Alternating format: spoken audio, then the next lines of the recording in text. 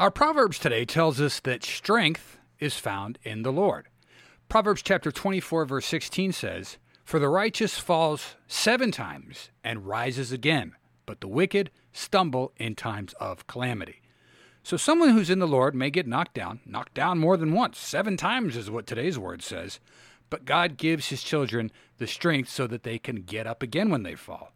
On the other hand, the wicked person, when they are confronted with bad times, they fall on their face. They do not have the strength to face adversity.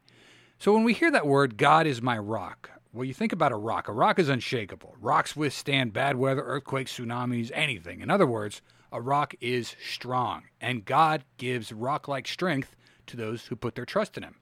Hence the verse telling us that the righteous are strong when tough times strike, but the wicked, they fold like a cheap suit. Thanks for listening. Have a great day. Take care, and God bless.